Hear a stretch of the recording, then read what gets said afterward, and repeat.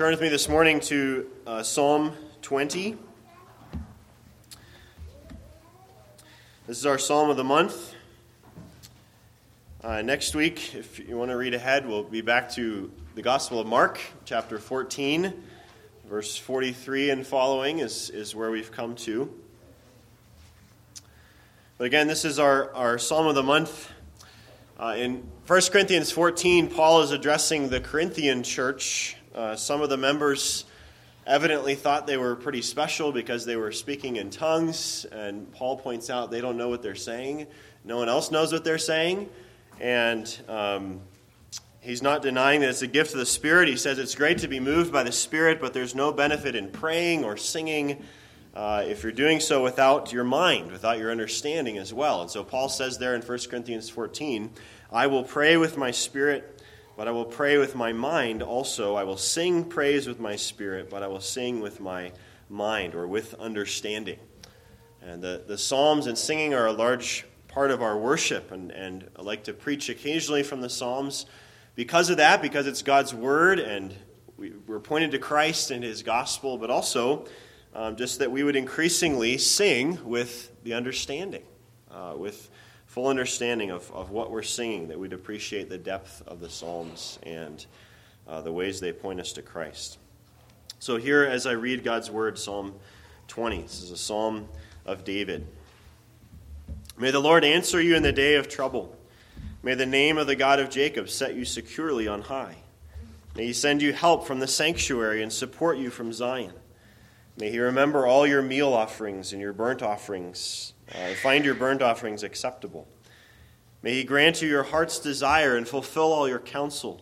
We will sing for joy over your victory, and in the name of our God we will set up our banners. May the Lord fulfill all your petitions. Now I know the Lord saves His anointed. He will answer him from His holy heaven with the saving strength of His right hand. Some boast in chariots and some in horses, but we will boast in the name of the Lord our God. They have bowed down and fallen, but we have risen and stood upright. Save, O Lord. May the King answer us the day we call. Many years ago, Carly Simon sang, You're so vain, you probably think this song is about you. You're so vain, I bet you think this song is about you, don't you? Well, I will confess I was guilty of reading this psalm that way for many years, as if it was about me. To me. And on a cursory reading, the psalm does sound like it's perhaps addressed to the people of God. It sounds like maybe a comforting blessing that we might sing to each other as it begins. May the Lord answer you in the day of trouble, or may He send you help. Or something that we'd write on a greeting card. I've seen on a graduation plaque, verse 4 here. May He grant you your heart's desire and fulfill all your plans, as it read there. But I had, when I came to study this psalm a number of years ago, I had my bubble burst. It's very evidently not at all about me, not about you. In our fallen nature, we do have a tendency to read the Scriptures in a somewhat self-centered way at times, to quickly thinking of them directed simply at us. But we easily miss the depth of God's Word when we treat it that way, or when we treat the Scriptures as a collection of sayings, a collection of things we might write on greeting cards. And we miss those that God was originally speaking to, the original audience, or the context of a passage, or the context of the entire Bible. And being aware of that bigger picture, the context of the whole Scripture, God's whole history of redemption in Christ, we can take away and learn even richer truths and encouragements. So that's my hope with Psalm 20 this morning, that we would see that it's a psalm not to or about you or me, but a psalm from the people of God to and about the King. It's a psalm about the King. We read in Psalm in verse 6 here, I know the Lord saves His anointed. That's the King. He will answer him. Psalm 21, I'll mention in a moment, goes with Psalm 20. It's all about the King answering, or God answering the King. And as we, the church, continue to sing this psalm today, it's a song from you and me to and about King Jesus. trusting God to save us through our King Jesus. So let's see how that's true. I want you to consider first just the likely setting of this psalm. What gave rise to this prayer? Probably, it seems, pictures a king and the city or the whole nation preparing for a battle. Verse 1 speaks of the day of trouble and praying that God would set this king on securely on high. That's idiomatic just for protecting the king. The NIV reads, "May he protect you." This could be any kind of trouble, but verse 5 speaks of banners. These were tools of war, much like in more modern history, a flag operates as a rallying point in war, in battle. It anticipates victory there in verse 5. Verse 7 speaks of chariots and horses. So it's evidently the setting, the anticipation of a battle. And then Psalm 21, as I said, traditionally, and most scholars agree, goes with Psalm 20. Whether they were once one psalm or they've just written as a pair. Psalm 20 is the prayer for protection for the king as he prepares. And Psalm 21 is clearly a response, a thanks for the answered prayer, for what happened. And it's also all about the king. Verse 1, it begins, "O Lord, in your strength the king will be glad." Verse 2, "You have given him his heart's desire." So Psalm 20 prayed for his heart's desire.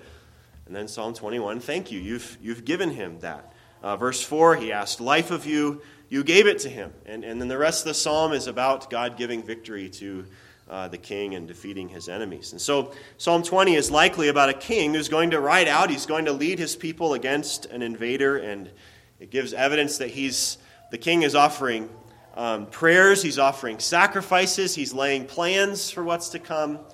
And these are the things that people pray about. So let's consider, secondly, the prayer, the petition for this king. I want to just walk through the first several verses here and see what's prayed. Again, verse 1, "May the Lord answer you in the day of trouble." May the Lord hear you and respond to you as you face this enemy. May the name of God, the God of Jacob, set you securely on high. The name of God is really God himself. It's God as he's revealed himself. And he puts his name on his people. The scriptures say as well, as the one who defends and cares and makes promises to his people.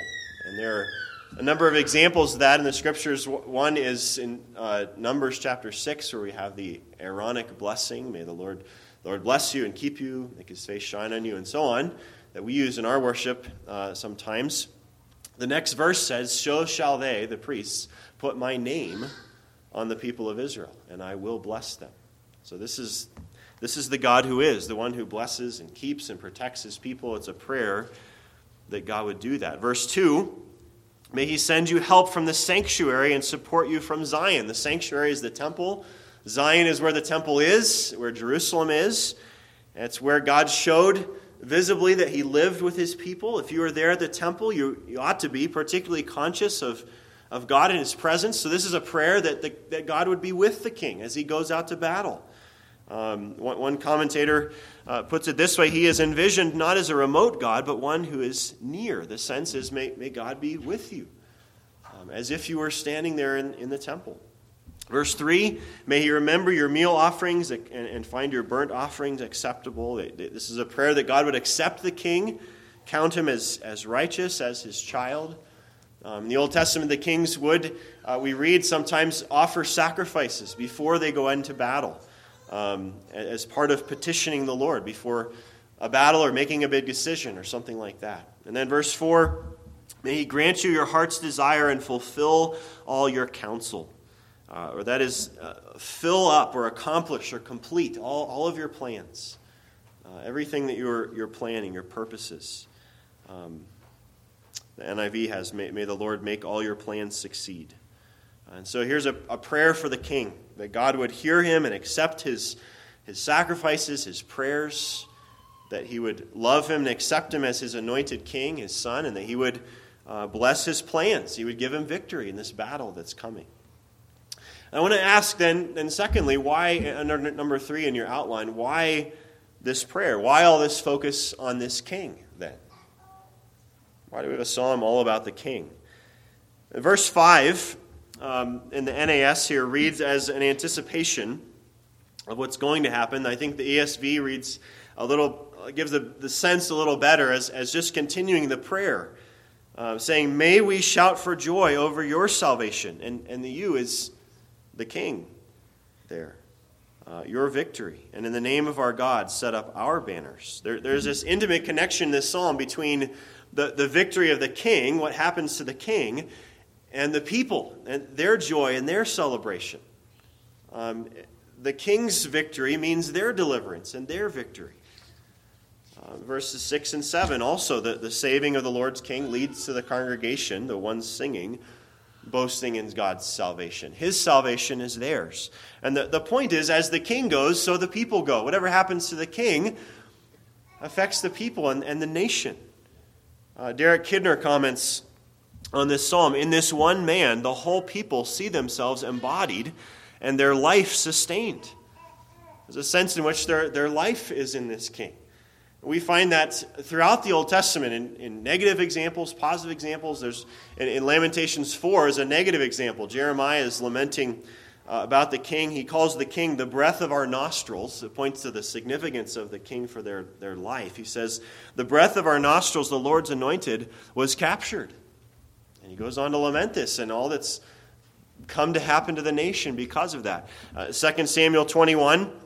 A positive example, David is called the lamp of Israel. The significance of David as giving light figuratively, blessing and truth and safety to the people under him. And so in the Old Testament, the people of God were blessed through the obedience, the favor of God on the king. And the opposite was true as well. So even under David, the people of God experienced a lot of prosperity and good times and peace.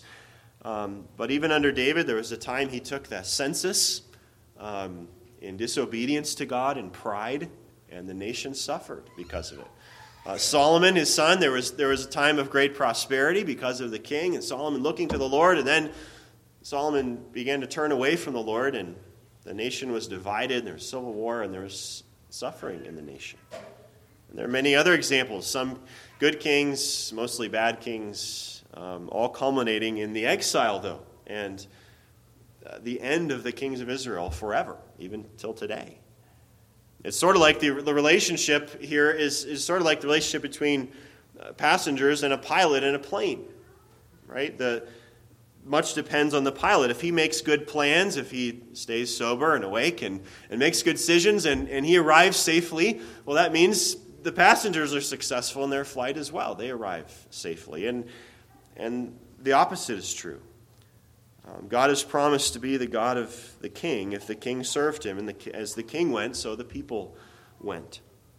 He served as their leader, their representative in the name of God. So that's why we have this psalm as a prayer for the king. Why this emphasis on the king? I want to ask then, finally, why do we sing this psalm, or how do we sing this psalm? What does it mean for us? Is this just about some king 1,000 years ago, thousands of years ago? Does it have relevance to us? So looking at number 4 in your outline. We need to remember some things about how the Psalms work, what they are. So David wrote the bulk of the Psalms. The kings, Solomon wrote some. The kings of Israel were the ones who wrote the Psalms and those who worked for them. So all of the Psalms, except Psalm 90, which is written by Moses, a king of sorts in his role. But the kings of Israel, or those they appointed, Asaph and sons of Korah, wrote the Psalms for God's people. It was part of their office. They were the song leaders of God's people, writing inspired songs for them to sing. They give words to the people to worship. Sometimes it's the words of the king to the people. That's the voice in the psalm. Sometimes it's the words of the people to God. That's many of the Psalms. Sometimes it's the words of the king to God. It's an I, and it's the king. Many of the Psalms are about the king. Psalm 21, 63, 72, 110. And some of the Psalms are to the king. So this psalm is maybe one of the best examples. Psalm 45, part of that psalm is addressing the king of Israel. But the only king who would finally and fully and forever fulfill what it meant to be king over God's people is King Jesus. He's the only one that's going to have full and final victory that's described in this psalm and in many other psalms about the king. So not only do we find many of the psalms are prophetic of Jesus, the New Testament seems, as it quotes the Psalter all over and over again, seems to treat the entire Psalter as if it's about Jesus. The writers quote freely and frequently from it, sometimes as the very words of Jesus. The New Testament writer will say, as Jesus said, and then quotes the words of David, because he was speaking prophetically of Christ. And so, while this psalm was originally written in the context of David, probably some battle that David faced, it's ultimately prophetic of, it's typological of King Jesus, the Messiah, right? The anointed. The word Messiah is here in verse 6. And so it's a psalm about and to, ultimately, as we sing it, the Messiah, to King Jesus, who only can fulfill it perfectly. He's the one who will have full and final victory as the anointed, as the Messiah, verse 6. And so the Old Testament people's relation and dependence in praying for the king is an example of the full and complete salvation through the future Messiah. And so verses 6 and 7 become, for example, a great anthem of the church today, the New Testament church, the confidence we have in Christ. Verse 6, now I know the Lord saves his Messiah. He will answer him from his holy heaven with the saving strength of his right hand. Some boast in chariots and some in horses, but we will boast in the name of the Lord our God. The Lord saves his Messiah. God saving David or Solomon as a Messiah, an anointed, was an anticipation of his plan to ultimately save through the Messiah. And we read of that in many other psalms, Psalm 2 and 18 and 72. And some of those are even clearer. They say things about the king, Psalm 72, ruling the entire world forever and receiving its worship. It can only ultimately be about Christ. The Israelites sang this in anticipation of God's faithfulness in sending this Messiah and hearing and answering his prayers and prospering his purposes and his plans. So we sing this psalm in part looking back, right? Remembering God's faithfulness through Jesus, through his incarnation, through his ministry, as he cried out to the Father for help and guidance, through his preaching of the gospel, through his suffering on the cross and not leaving him on the cross. We also sing it today praying that the Father would continue to bless the plans of Jesus. Right? Give him success and victory in advancing the gospel and gathering his church and driving back evil. We sing it looking forward to the completion of Messiah's war on sin and evil, his consummation of his plans to judge and to fill the earth with nothing but the knowledge of the glory of the Lord as the waters cover the sea. That's what Jesus is doing. But again, even now we can say in a real sense the prayers of the people in verse 5 in this psalm are answered. Right? Lord, may we sing for joy over your victory, and in the name of our God set up our banners. We celebrate the victory of King Jesus, which is our victory too. As the king goes, so we go. God accepted the sacrifice of Jesus. He raised him from the dead. And that's our story. Remember what was at stake for the Israelites.